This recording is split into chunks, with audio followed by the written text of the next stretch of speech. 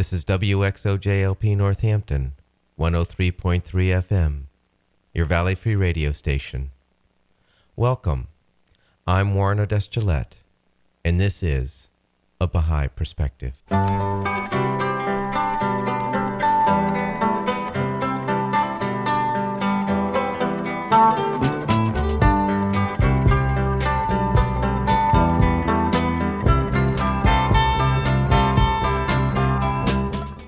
A Baha'i Perspective is a radio program that interviews people who have chosen to live their lives in accordance with the principles of the Baha'i Faith. If you want information on the Baha'i Faith specifically, you can go to the website www.baha'i.org. That's BAHAI.org. Or you can call the toll-free number 1-800-22-UNITE. Today I'm playing a third in a series of interviews with Mr. Ray Estes, a Baha'i for many years, who comes from a background of a born-again Christian. He has studied the Bible for many years and has developed new understandings of some of the Bible stories now that he's a Baha'i. The Bible story that Ray will talk about today is the story about Noah's Ark. I asked Ray what the Baha'i perspective is regarding this story. So often in discussions about religion, the subject of Adam and Eve comes up and the story of Noah comes up. What's the truth, or what is another way of understanding the story of the flood that maybe makes some sense? First of all, most scientists agree that there has never been a worldwide flood that can be traced archaeologically speaking. Mm-hmm. But at the same time, the Bible talks about a flood that came all around the world, and all the animals and all living creatures were on this ark. Now, scientifically, we know that if we just gathered all the insects, it would have sunk the ship without any animals being put on board. Okay. And if we tried to put all the animals on board, that ship would have been 10 times, 100 times bigger than it was. And then there's always the problem of the penguins. The penguins. How did they get from the South Pole all the way to the Middle East? What a journey they had to make to get there. Now we can say, well, God can do anything. But, we can keep throwing in that God's going to do magic. When He gave us brains to think with and a heart to feel with and experience with. Mm-hmm. If we look at it logically, those penguins didn't make that journey. And then you got to think about after the ship landed. Okay. The journey those polar bears and those penguins had to make, and crossing the sea and going through Africa.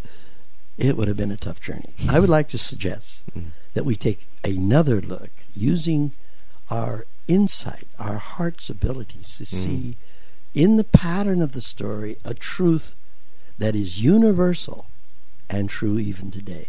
Okay. So I'm going to start with this story. Okay. But it goes back to the sons of Adam and Eve. That's where the story actually begins. And Adam knew Eve, his wife, and she conceived and bare Cain, and said, I have gotten a man from the Lord. And she again bare his brother Abel. And Abel was a keeper of sheep, but Cain was a tiller of the ground. First of all, I would like to suggest that there's an interesting thing. Most people have heard of Cain and Abel. Mm-hmm. But what most people forget and put aside is that there's a third son, and his name is Seth. Mm-hmm. Now, what's also interesting, it tells us where these sons, how they founded, basically, lifestyles. In other words, Abel represents the youngest son. Okay. Cain represents the oldest son. Mm-hmm. And Seth is the actual youngest son, but he's different than the other two. And it's interesting to kind of follow what these sons mean symbolically. First of all, the story about how the fight came between Cain and Abel. Okay. Cain, I guess I have to go back a little far. You remember in the last session I did, I explained how Adam was not the first human being, but the first spiritual person to recognize his responsibility to a higher power, God. Mm-hmm. He was the one that you might say, when mankind was ready to be bar mitzvahed, when that day came, then God bar mitzvahed us by breathing into us that power of the soul to know God and to know the truth.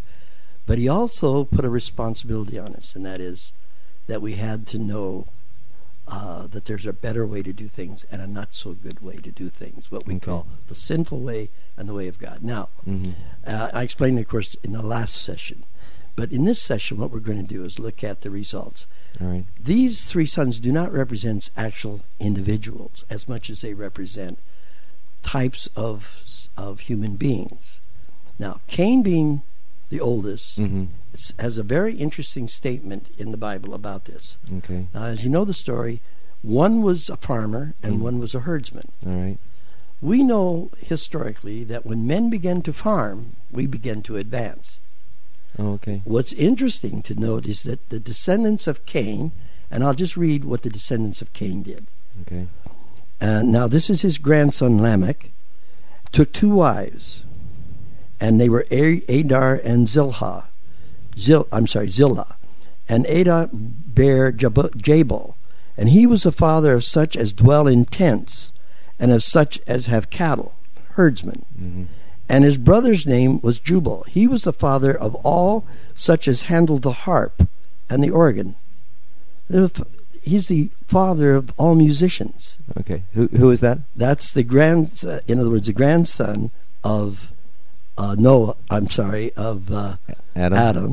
through his son Cain. Okay. Then he has this grandson has another a wife who's named Zillah, and she also bare Tubal-Cain, an instructor of every artificer in brass and iron. Okay. Technology. In other words, the first technology on planet Earth was the development of metal and musical instruments of sophisticated nature. Notice it's not just any instrument. It's the harp, which was a sophisticated instrument. And that they were tillers of the soil. Earlier it mentions that Cain is a tiller of the soil. Okay. I would like to suggest that Cain represents the modern man, the builder of civilization, because their father, these boys' father, whose name is Enoch, is the builder of the first city. We know where this took place. This took place around the area of the Tigris-Euphrates rivers, which is in now the country of Iraq. Formerly Mesopotamia. Yes, and see, I don't know if you saw this in the History Channel, but they feel they have actually found where the Garden of Eden was, and where all that took place, and it's actually in the area between Iran and Iraq. Okay. And so the first civilization, when they went east out of Eden, went into this area where we know the first civilization was called by historians the Sumerian civilization. Okay. Which is where all these stories and everything come out of. Cain represents those people who were, shall we say, full of ingenuity, begin to till the soil. They represent the time when mankind shifted into becoming farmers from mere living off the land. Okay. I would suggest to you that this is a more advanced human, but there were those who did not. They did not follow the instructions of their father Adam, and they were good boys, but they were younger. In a sense, they're not yet 13 years old in mentality. They're still children. Okay. They're still living in the Garden of Eden.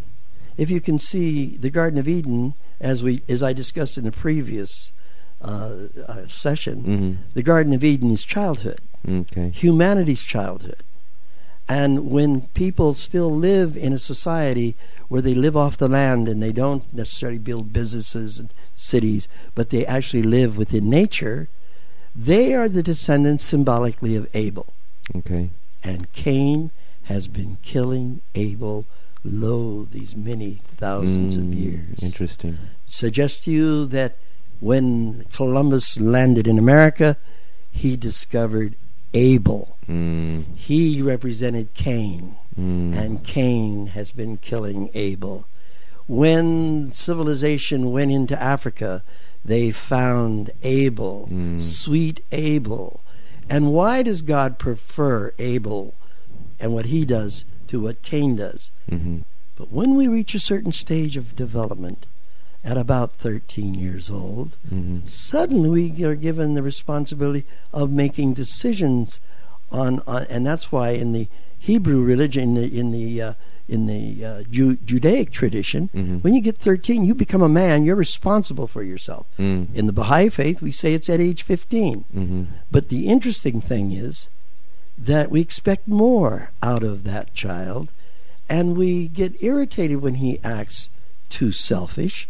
When a child acts the same way, we accept it. And I want to read you how the Bible describes this. Okay. And the Lord said unto Cain, Why are you wroth? Now the reason is because God has preferred the offering of Abel over Cain. And God's saying to Cain, what are you upset about? Like, how come you're upset?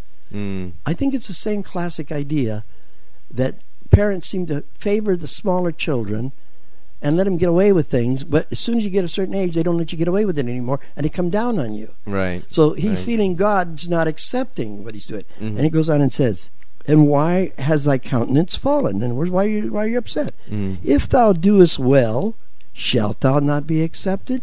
And unto thee shall be his desire, and thou shalt rule over him. If you do well, your brother's going to look up to you and want to be like you. And you will actually guide him. But if you don't do right, then you're in trouble. So he becomes jealous of his younger brother, as he doesn't like seeing his brother living the good life, living off the fruit of the land. He goes in and tries to control him and dominate him. This is what we've been doing. When they landed in the Hawaiian Islands and saw these people living in paradise, what did they do? Appreciate it? No, they went and wrecked it and turned it into a cesspool. That's Cain doing his thing to Abel.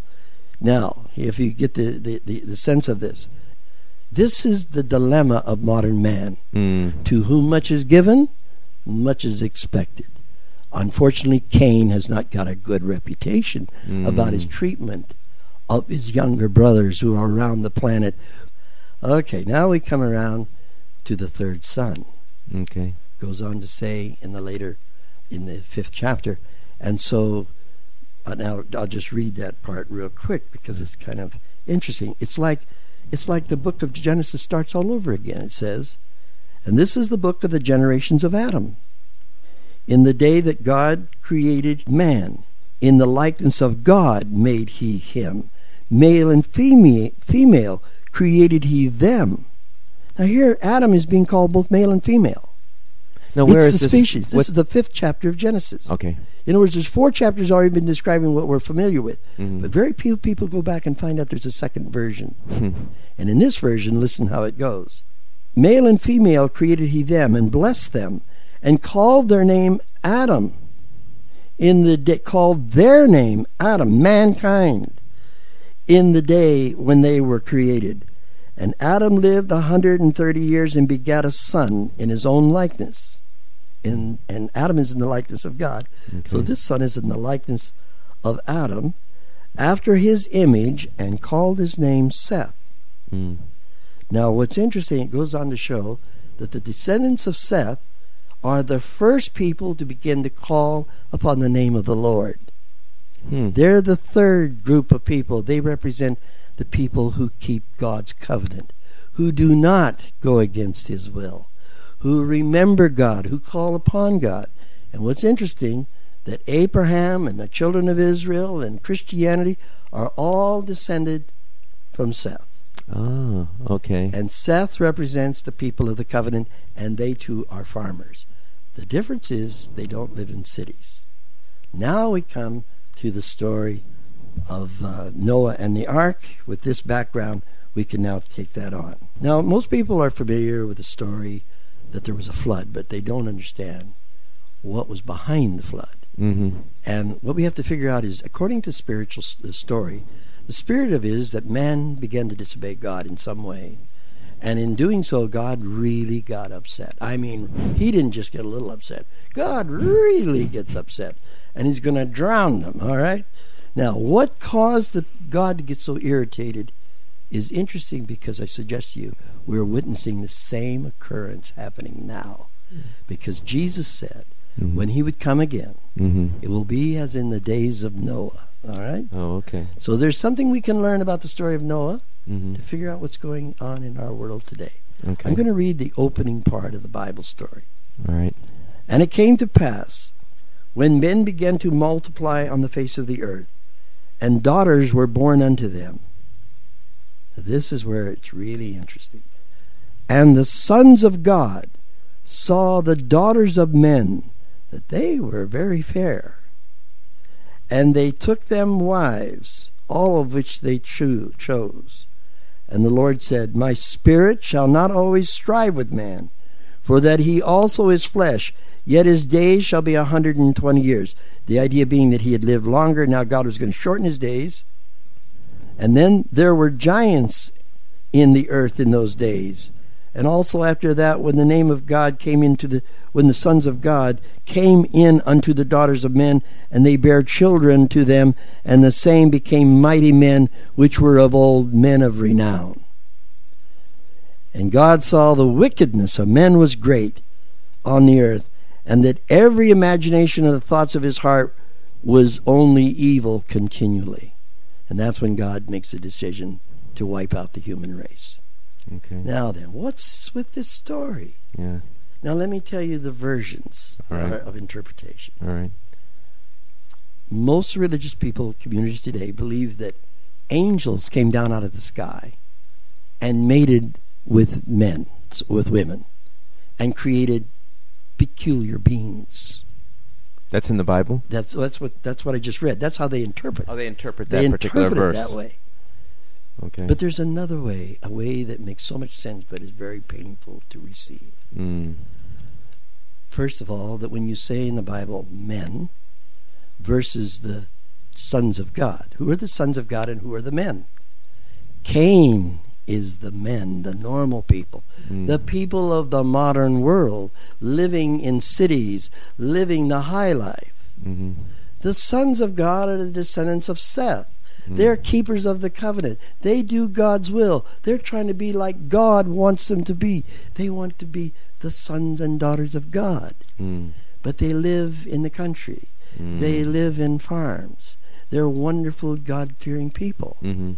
But when the cities start going up, and the cities start developing new technology, for an example, back home, among the sons of God, they are plowing with wooden plows. But they hear from travelers that in the city they've developed a new kind of plow made out of metal that can do 3 or 4 times as much with less work. They hear about tools made out of metal, no longer just out of stone and wood. So they say to their sons, Hey boys, come here. We're going to send you on a journey. We want you to take our crops, the things that we've put together, and go trade for some of those new tools. We want some of that stuff that they got in the city. Now, this is an old story. This has been going on from the beginning of time. It's like Abel wanting to go and become like Cain, but in this case, these are the sons of God. These are the people of the covenant. These are the people who call upon the name of the Lord. Now, here's the point. When these people go to the big city, well, first of all, what was it like back home? What did the girls look like back home? Back home, the girls dress with, all you see is their eyeballs, and maybe occasionally a nose, until they're married. Then you find out what you got. Okay. But when they get to the city, what they see when they get to the city, they have never seen nothing like this before. Ooh, they say, we want one of those. This is a familiar story. Country boy goes to the city. Country boy gets all caught up in the wild flash of modern living. And what happens? They want those kind of wives. But these wives know not God.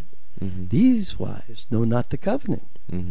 So when the people of the heart and the faith in God get caught up with the worldly, this is a symbolic story. The women doesn't mean that women, it just means women in this case symbolize all the wonder of modern technology to dazzle the youth, to suck them in to where they begin to forget to call upon the name of the Lord. So what happens is these two get married. Now you have a man who's got some sense of right and wrong from his heritage, married to a person who thinks in the terms of the worldly and the pleasures and the fun and games of modern civilization. And when these two get together, they produce a new type of child. This child knows what's right, but wants to do the other too. So he learns to put on an act on the outside that looks real good, while underneath it all doing what he really wants to do.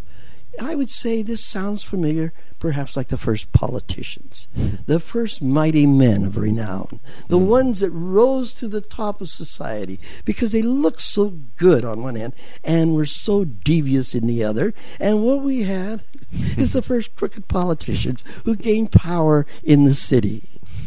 Okay. And this is what ticked off God. Because you see, when people who know better, when people who know the right way, get dazzled by the gold and tinkle of the modern world and lose themselves in it, what hope is there for humanity? If the people, the sons and daughters of God, get caught up in worldliness, they bring about the destruction of that society. And I would suggest to you that we are in the days of Noah all over again. We have many people who claim to love God.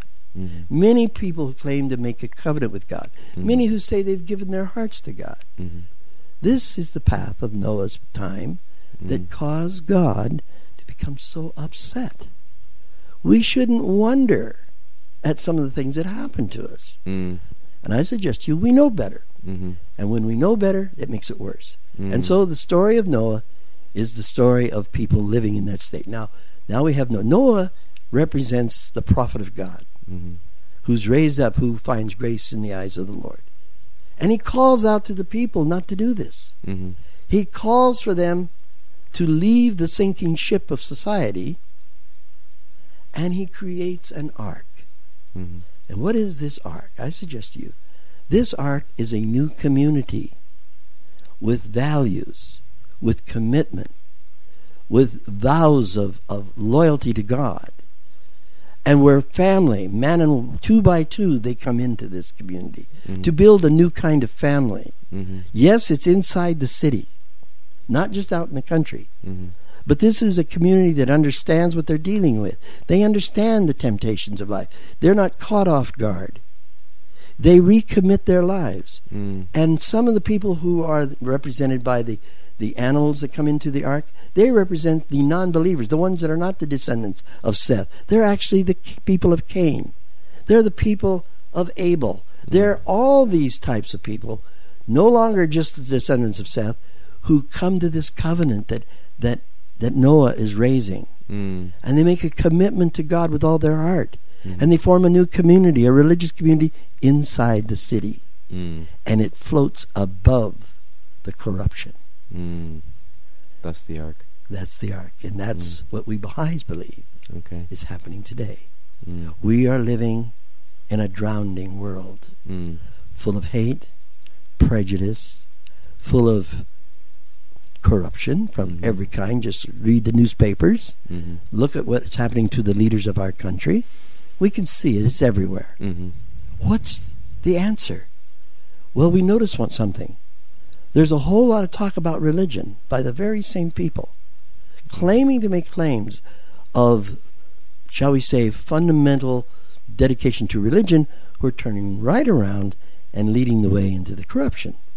I suggest to you a new ship is being launched. A new ship that calls us to be clear about these matters, to not kid ourselves how it works. If you love God, then live it. We have to we cannot continue to live this hypocritical way of living.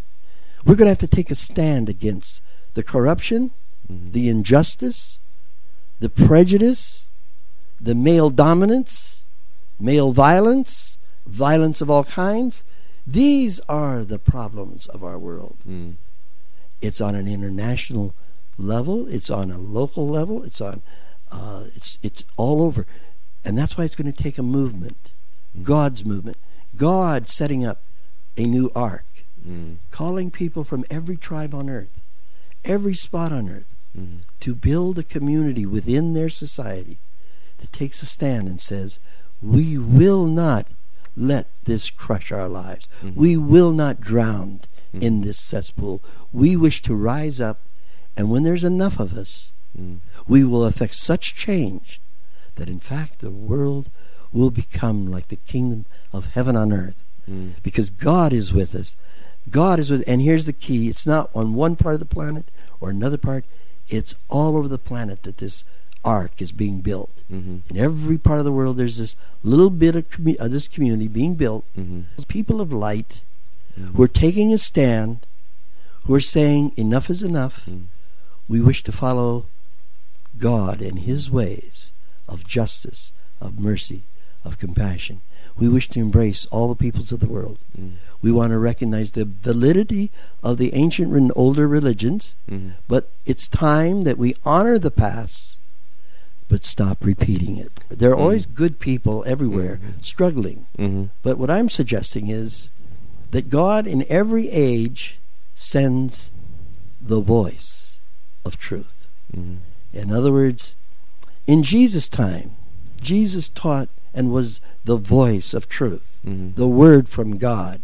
There were many other wonderful Romans, many wonderful Greeks, but in general, Romans didn't want anything to do with Jews. Jews didn't want anything to do with Romans, and neither one of them wanted anything to do with Greeks, and Greeks didn't want anything to do with either of them either. They were kind of forced together.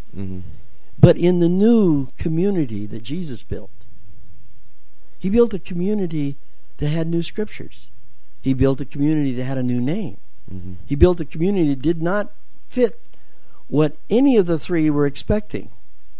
I tell you this, the house of Israel did not expect a person riding on a donkey coming from Nazareth with no army and no angels and no power was the Messiah. They didn't. That's not their idea of a Messiah. The Romans surely didn't like a teaching that said turn the other cheek. They were using to kick their face in. And the Greeks sure didn't want to have to be told that their wisdom was for nothing if they didn't build the noble character. They wanted to be intellectual. My point is, all three were not happy with this new idea, except those with good hearts. Those who listened with their hearts heard it, that it was beautiful. And they came together and they were willing to let go of their prejudices, let go of the old ways. And many of them were wonderful, good people that came from.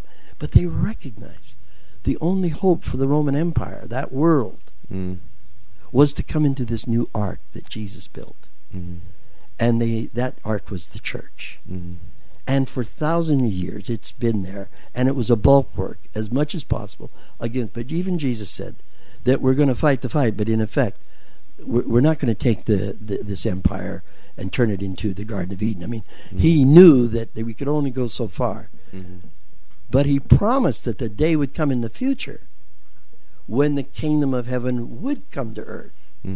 Now, of course, most religious people interpret that, what we would say very superstitiously, magic coming out of the sky, just like the house of Israel expected Jesus to come the first time. They want all this magic to take place. They want to see war defeating all their enemies. And instead, God has a way of doing things. He sends a humble teacher who comes from a place we don't want him to come from, who says things that the rich and the powerful don't want to hear. But for the humble, the lovers, those who really do want to please God, they can hear it. And they come together and they're willing to pay the price of giving up their prejudice, giving up their comfortable way of thinking that makes them feel like they're okay. Too bad about the rest of the world. But in this case, it's where if my life can be lived in such a way that it can inspire others, that it can give hope to people, that we can do it, that we can live a just, not a perfect life. We're not talking about perfection. We're talking about a committed life to the purpose of bringing truth and justice to society, to our lives, to our marriages, to our children, and realize that it's God's inspiration and our perspiration, and we can have the new world, i.e., Jesus said it this way, and there shall be a new heaven and a new earth. He didn't mean replace the planet with another planet. He meant that a new way of living on this planet would come about. And heaven represents our hopes and dreams. Instead of a city descending out of the sky and dropping on us and we just walk in made out of gold, it really is a blueprint of God for future society that we humans can implement and build and will inevitably come about, where the lamb and the lion lie down together. Mm-hmm. In this case, it's happened in my own family. I, coming from a born-again Christian background, Mm-hmm. have a daughter who I love dearly, Mm-hmm. who then I met a man from a Muslim part of the world, Mm-hmm. an Iranian of all people, and I saw in him the Spirit of God and introduced him to my daughter. He, in this sense, is symbolizing common understanding of the lion to my little lamb of a daughter, and they have now 4 grandchildren. Mm-hmm. Now, am I happy with this? I am, because of what? It's not about where he comes from. It's about where he's going. Mm. He comes from a world of great uncomfortableness for me, but because he sees this light, Mm-hmm. and he turns towards God with all his heart, Mm-hmm. and he lets go of the traditional way of thinking.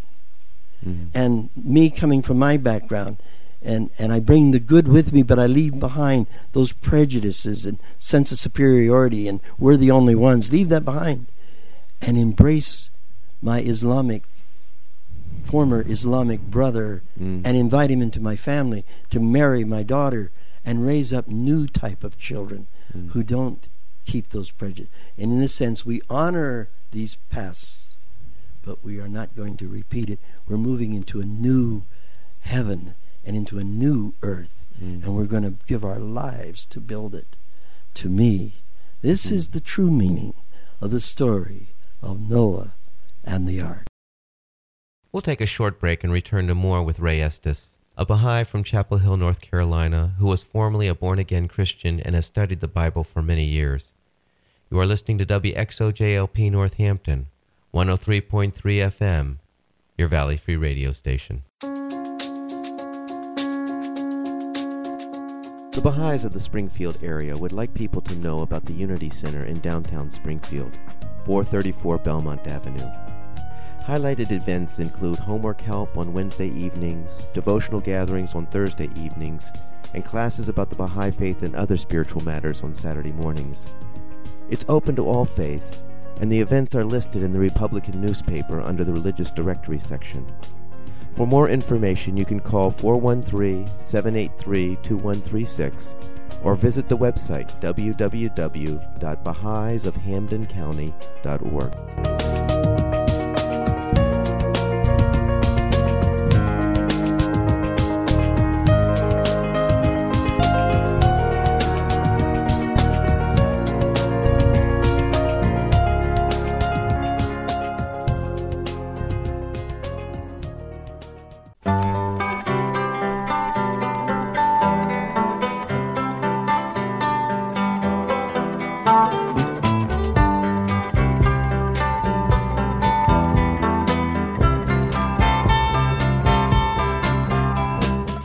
Welcome back to A Baha'i Perspective.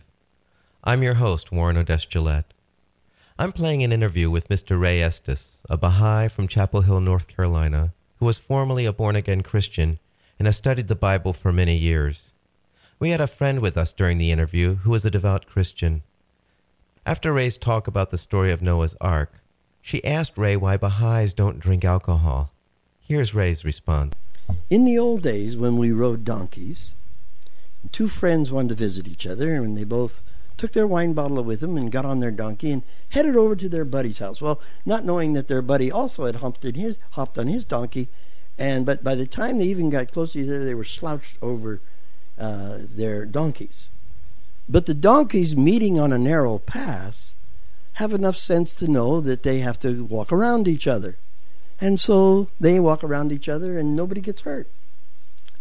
But in a modern, technologically advanced society, where you don't see any donkeys out on the street, you don't see horses tethered to the sidewalk, you find these things called automobiles and airplanes.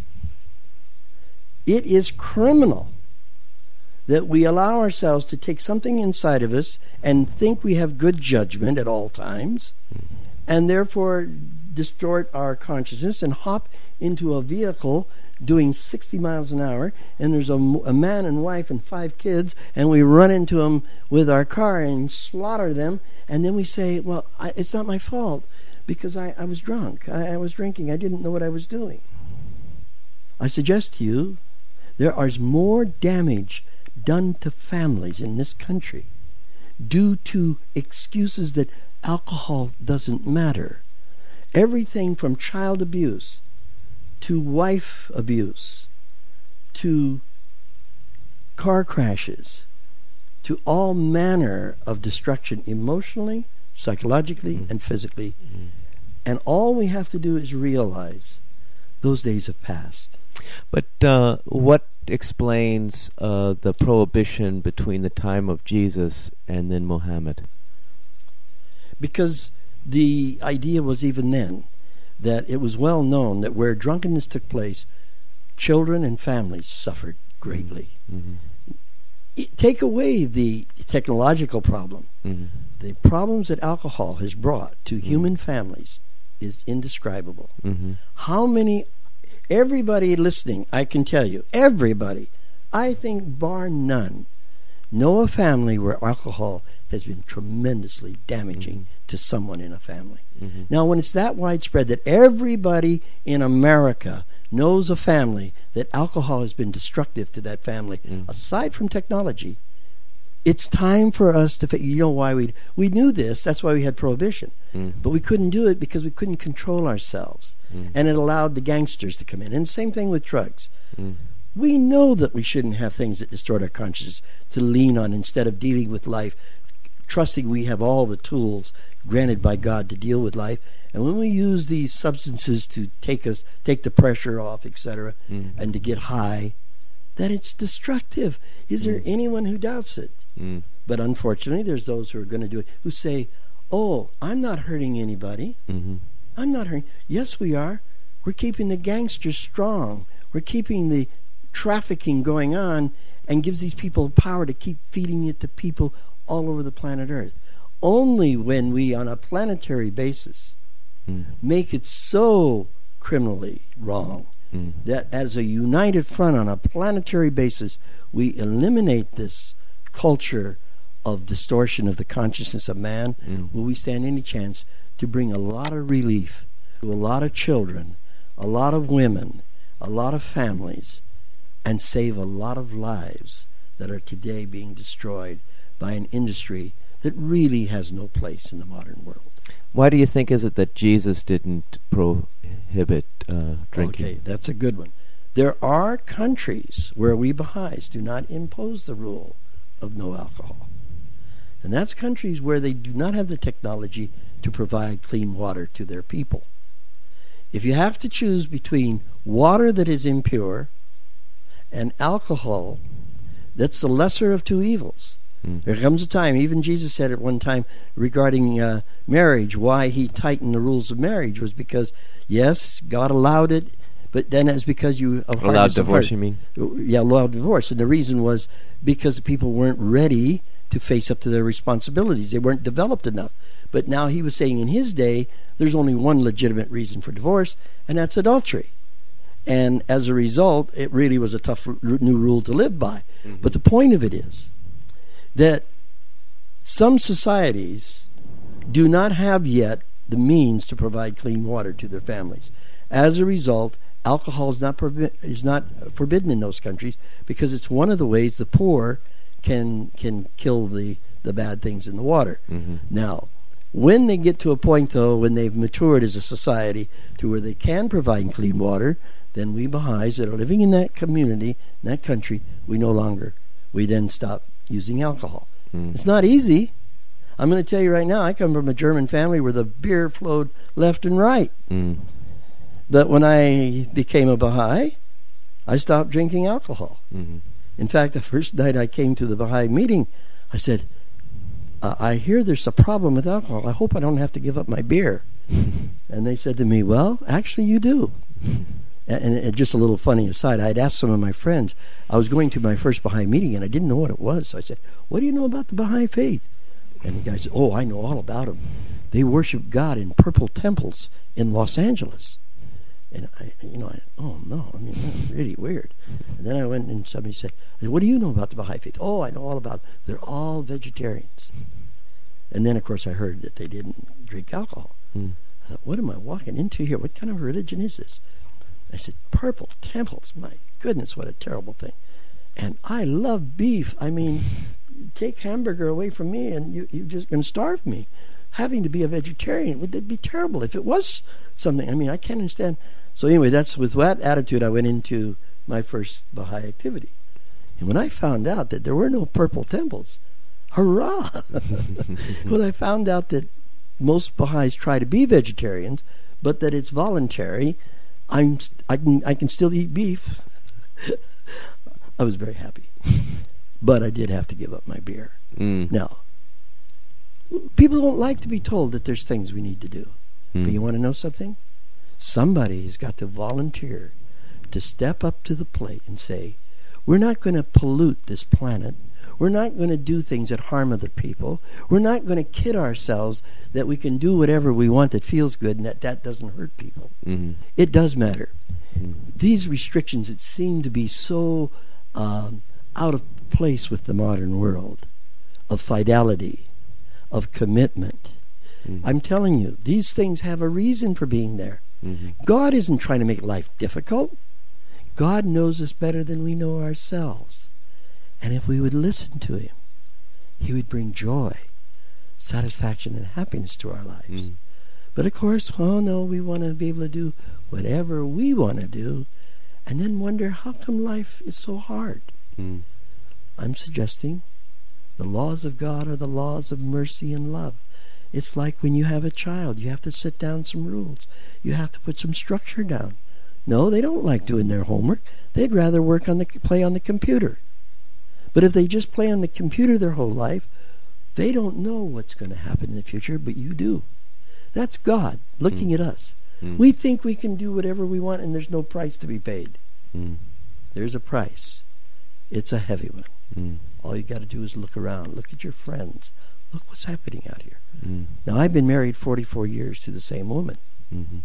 And people say, wow, like it's a miracle. And in some ways it is. Because I was raised in this society.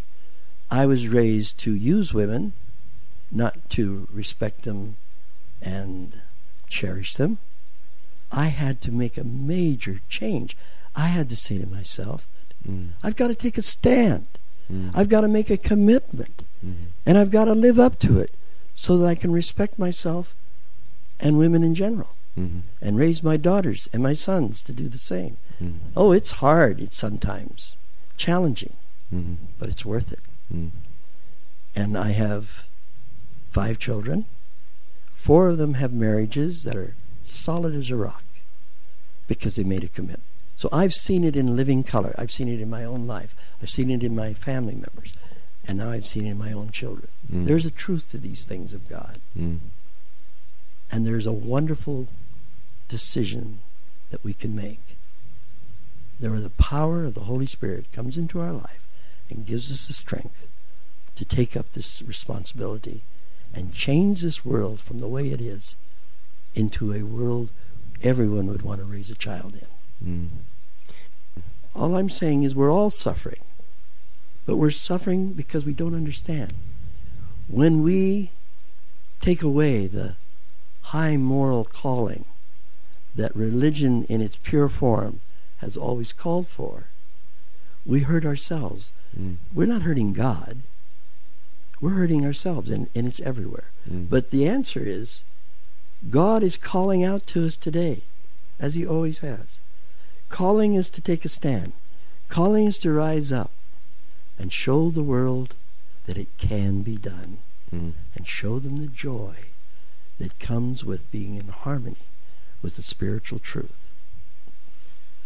Ray, as you know, and we talked about before, Christ forbade divorce, but with the exception of adultery. With the exception of adultery, okay. In the Baha'i faith, divorce is acceptable, and adultery is not necessarily the only grounds required to have divorce. So can you reconcile those two? Yes. First of all, it goes back to in Israel, it said that Moses said that You just had, when a man wanted to divorce a woman, he could write her a bill of divorcement and send her home. Well, that was very convenient for men, but not always real good for women. Mm-hmm. And so the tightening of the divorce rule was really to stop men from doing that. In those days, women didn't have rights, and there was no way to get rights for them. We weren't ready, mature enough to handle it. But Jesus was trying to at least give some protection to a woman, so she just couldn't, guy get mad at her, give her a little piece of paper and send her home. So he made it really tough. But as time has gone on, our understanding of the relationship between men and women has matured. At least it's come around that we can see a better way of looking at things. Mm-hmm. Now we have to have a context. For an example, in the Bible, Paul says, and this is one of the ways that women were looked at. He said that as God is to Jesus, Jesus is to man, man is to woman. Mm. He was ranking the hierarchy. He was saying that God the Father is greater than God the Son, and then that God the Son is greater than a man. Mm. Well, I would say, being a man, that Jesus is really up there compared to me. Mm. And therefore, if my relationship to him is to be mirrored by my relationship to women, boy, women got a long way to go. Mm. That means us guys are really got a thing going here. Women are really far down the ladder. Now, yes, we should love them and cherish them, he also said. But we love and cherish our children, but we don't treat them the same way as equals. Mm. Now, he also said another interesting thing in defense of his statement. He said, woman was made for man. Man wasn't made for woman. Mm. Now, how do we reconcile that with the way we now... And I'll tell you, how do we know this is wrong? Because the Spirit of God is moving in our hearts. Mm. We're being made aware that it's not true. That women really are equal with men. Mm-hmm. Now, the Baha'u'llah, the teacher who taught the Baha'i faith, basically said men and women are equal. Get used to it. Mm. I mean, he essentially says the days of male domination are over with. Mm-hmm. And any attempt to keep it going is sinful, basically. That's the spirit of it. To treat a woman as an inferior being is sinful today. Mm-hmm. To look upon a man or a woman of a different race with prejudice today is a sin. But it wasn't a sin because we weren't mature enough to handle this 2,000 years ago. Mm-hmm. Paul said it best. When I was a child, I spake as a child. But when I became a man, I put aside childish things. We have left our adolescent years. The days of Christ was a part of our adolescence. Mm-hmm. Days before before Adam was our childhood. Mm. From Adam to the present day, or about 100 years ago, we were living in an adolescent world. But we've entered maturity now. Now there's more expected of us than our teenage years, so to speak. Mm-hmm. So that now we can understand this. That when two people get married and do their best to make it work, pray to God to make it work, make every effort, go to counseling, make every effort to make this marriage, but they just cannot reconcile that their differences are so great that they actually begin to have a revulsion for each other, that they can go to the community and ask permission to divorce. And what that community in the Baha'i way, they meet with counselors, they are advised, everything is done to save that marriage. But if they find that they grant them what we call a year of patience, to take 1 year to live separately with no intimacy, and let them try to work out their differences apart. Mm-hmm. And if after a year they cannot reconcile, they're granted the opportunity to divorce. Mm. Now, the reasons are different, but essentially everything is done to preserve that marriage. They can't just write a little letter and walk off. They have to go through this process. Mm-hmm. But if they go through all of that and they still want a divorce, then a divorce is granted. Mm-hmm. And there's no wrong involved. Of course, things are done to make sure that the children are cared for in the right way. So divorce is allowed in the Baha'i faith. But even then, we're struggling with this because these are tough times for marriage. Mm-hmm. There's so many pressures to take us down. Mm-hmm. We've been raised in a culture of permissiveness to where it's hard to be committed to one person. But it's needed. Mm-hmm. Women are different in some ways than us men. We're equal, but we're different. Mm-hmm. But our society has thrown these things aside. And we are suffering, both men and women, but particularly the children. So we Baha'is are trying to build a new spiritual culture where marriage is highly, highly honored. Mm. For example, we raise our children with the understanding that the day will come they're going to choose a mate, and that it's a big deal, more important than their career, second only to their love of God, and to take it very serious. And to not go around experimenting, but find the love of your heart.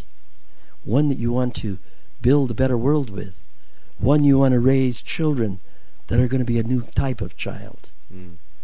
A child of character, of nobility, and of high resolve. So we're consciously making the effort to bring about a new understanding of these things. And yet they're rooted in what Christ taught. They're rooted in what Moses taught. Mm-hmm. They're rooted in what Muhammad taught. Muhammad didn't encourage people to have 4 wives. He wanted them to have only 1 wife. He allowed 4 because that was the custom. They would sometimes have 20. Mm-hmm. He restricted them to 4. But he told them it was better they only had 1. Mm. Christianity, same way. Hey, listen, polygamy's been going on out there. In this day, we know the truth. We are to have 1 partner. Mm-hmm. And we're to cherish that partner and bring joy to that partner and together build something beautiful. Mm. Thank you. I hope you enjoyed that interview with Ray Estes, a Baha'i who comes from a born-again Christian background, who has studied the Bible for many years, and shares his insights into the spiritual meanings of this most precious book.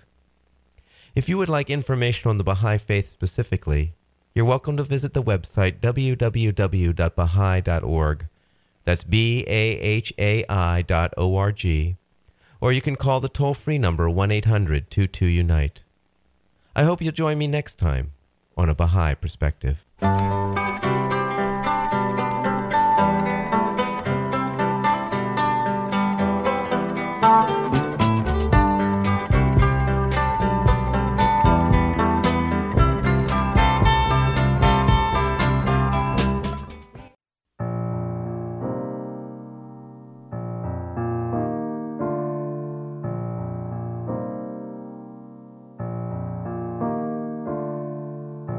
Be not content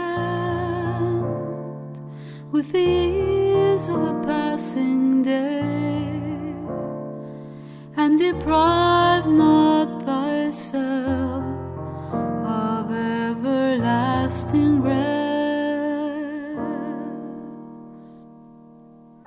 Burden not the garden of eternal delight for the dust heap of a mortal world. Up from thy prison ascend unto the glorious meat above, and from thy mortal cage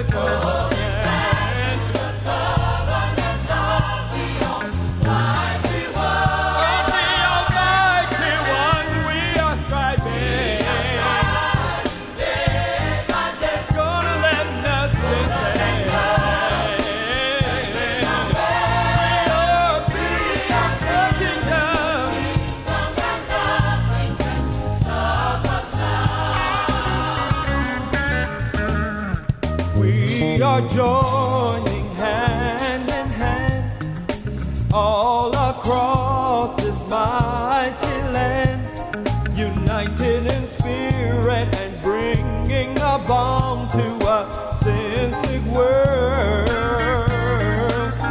We may have to struggle and we may have to cry, but we are assisted by the concourse on the high.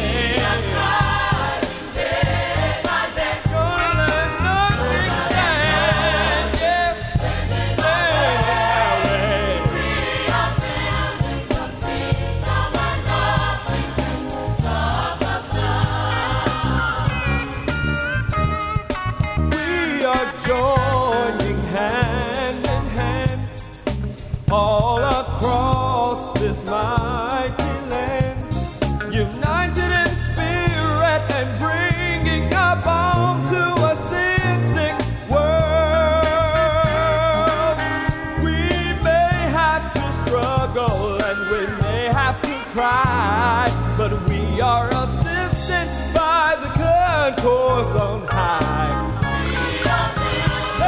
We are building the kingdom side.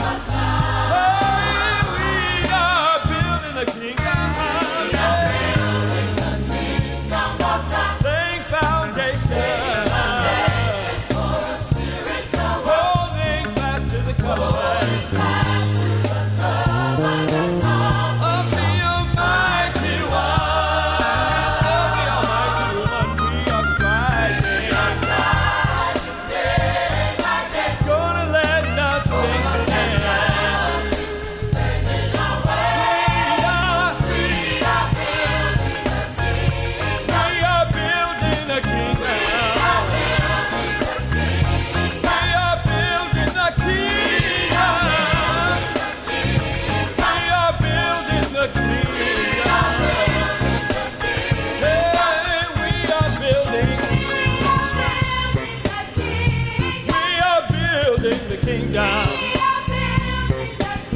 Come on, altos, we are building the kingdom. We are building the kingdom. We are building the kingdom. Come on, tenors, we are building the kingdom. We are building the kingdom. Hey, we are building.